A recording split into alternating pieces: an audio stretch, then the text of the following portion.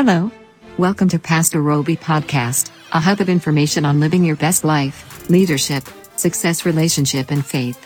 Here is Pastor Obi. Hi, hello, I'm Chikudumobi. Welcome to my podcast and welcome to my vlog if you're watching. I'm tidying up the series on Don't Worry today, and this is the third part of the series I call Don't Worry. Jesus warned his followers about serving two masters, the Almighty God and Mammon. He said, no man can serve two masters, for either he will hate one and love the other, or else he will hold on to one and despise the other. You cannot serve God and at the same time serve Mammon. Matthew 6 verse 24 talks about that. He said it is not possible to worship two masters. Do you know why he said that? It's based on a law called the law of the middle ground. So join me as we discuss this. Welcome back. The law of the middle ground states that there is no middle ground. Not one, not at all, not ever. You can't be in two places at the same time.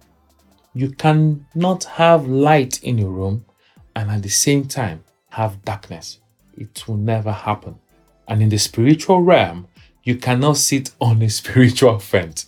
You are either in the kingdom of light with God or you are in the kingdom of darkness with Satan. You can't have it both ways. But verse 24 of that Matthew chapter 6 is not my focus today. My focus today is on verse 25.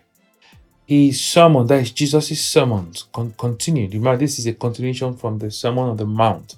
And it continues with the word, therefore. Verse 25 started with that word, therefore. It said, therefore, I say unto you, take no thought for your life, what you will eat, what you will drink, or yet for your body, what you're going to wear or put on. He said, is not the life more than meat, and the body more than raiment? Several translations have the word therefore, which is a conjunctive adverb. This tells us that the speaker was still speaking on the same subject of worshiping two masters. Remember, verse 24 talked about worshiping two masters. Then verse 25 started with therefore, meaning in continuation we might talk on worshiping two masters. Therefore. And that word therefore, from the Oxford Learner's Dictionary, it means to introduce the logical result of something that had just been mentioned. What had just been mentioned? The worship of two masters. Wow!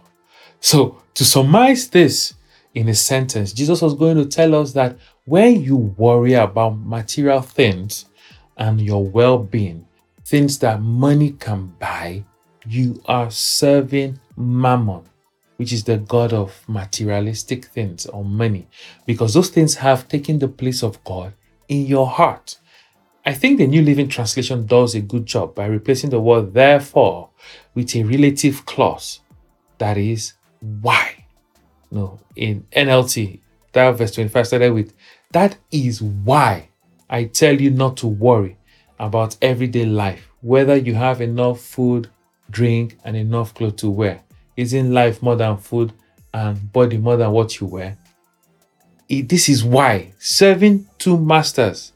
This is why. So the reason why Jesus told them that they can't serve two masters at the same time is when one worries about the cares of life. What to eat, what to drink, what to wear. They take their eyes away from the true master whom they ought to serve and rely on and give their attention to worldliness and its God, the God of this world, the God of this present world. We know who that is. That is Satan. He mentions worry several times in the verses 28, 29, 32, and 34. So, how do one overcome worry? The knowledge that God knows that what we are going through is a good place to start. Realizing that you are not in this alone, that He is there with you to fight with you. He is right there in the midst of that fire, that flood, Jesus didn't leave us without a way out of worry. He said, these things dominate the thoughts of unbelievers, but your heavenly Father already knows that you have need of these things. That is verse 32. So if God knows, He knows and has a way out of the problem. He has the master plan. He said, don't worry about them. God, our Father, already knows our needs.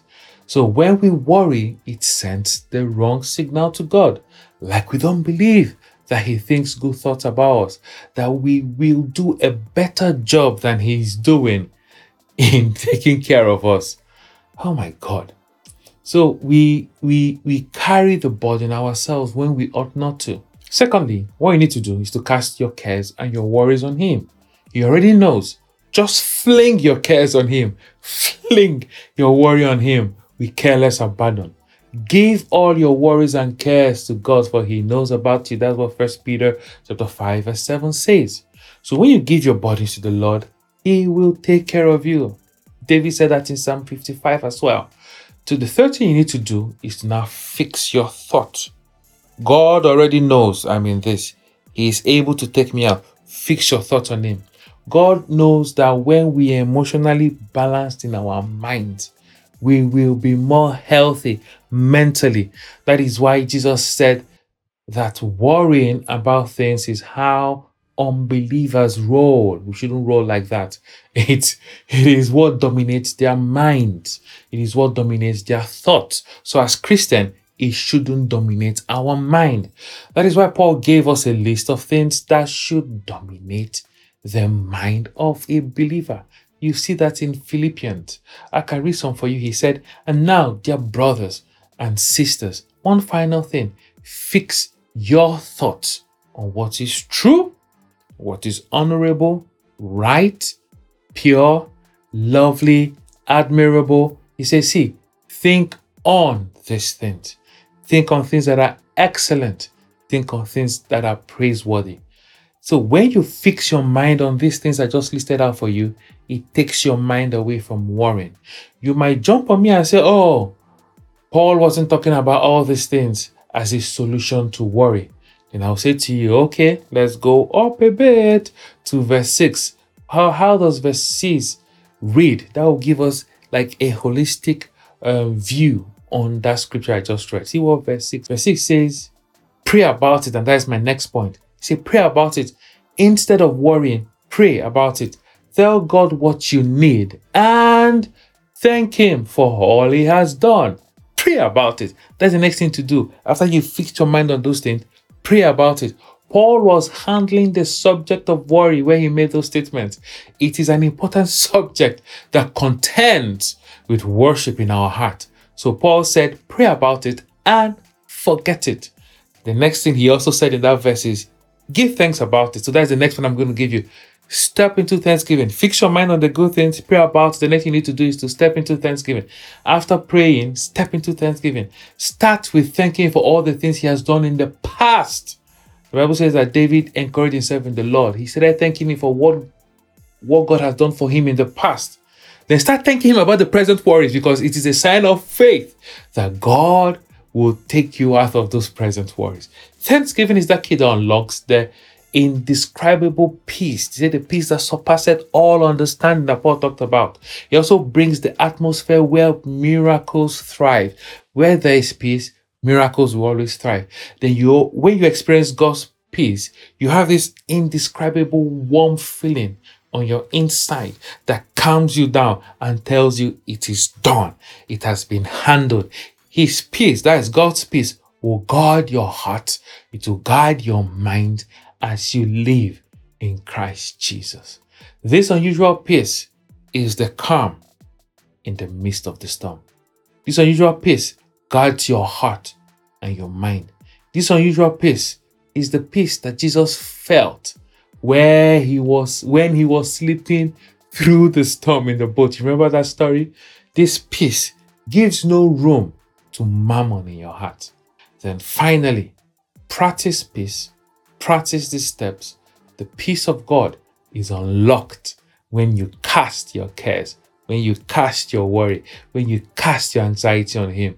Through prayer, thank Him and fix your mind on the Word of God. Keep putting into practice all you've learned and received from me and everything you heard from me throughout this series and what you saw me doing. Then the God of peace will be with you. May the God of peace dwell with you. I pray for you right now. As your miracle hastens, no more depression, no more suicidal thoughts, no more anxiety, fear, and worry and doubt. Only answered prayer is my prayer for you, and met desires, and it will be your portion in the name of Jesus. Amen. I love you. See you at the next one. Subscribe to his blog on www.pastorobi.com. You can also donate to support his radio show on the website. You can support his podcast on anchor.fm/PastorObi. Check Pastor Obi at Pastor COB on Instagram, Facebook, and Twitter. He will love it if you leave a review for him on this platform. Thank you. God bless you.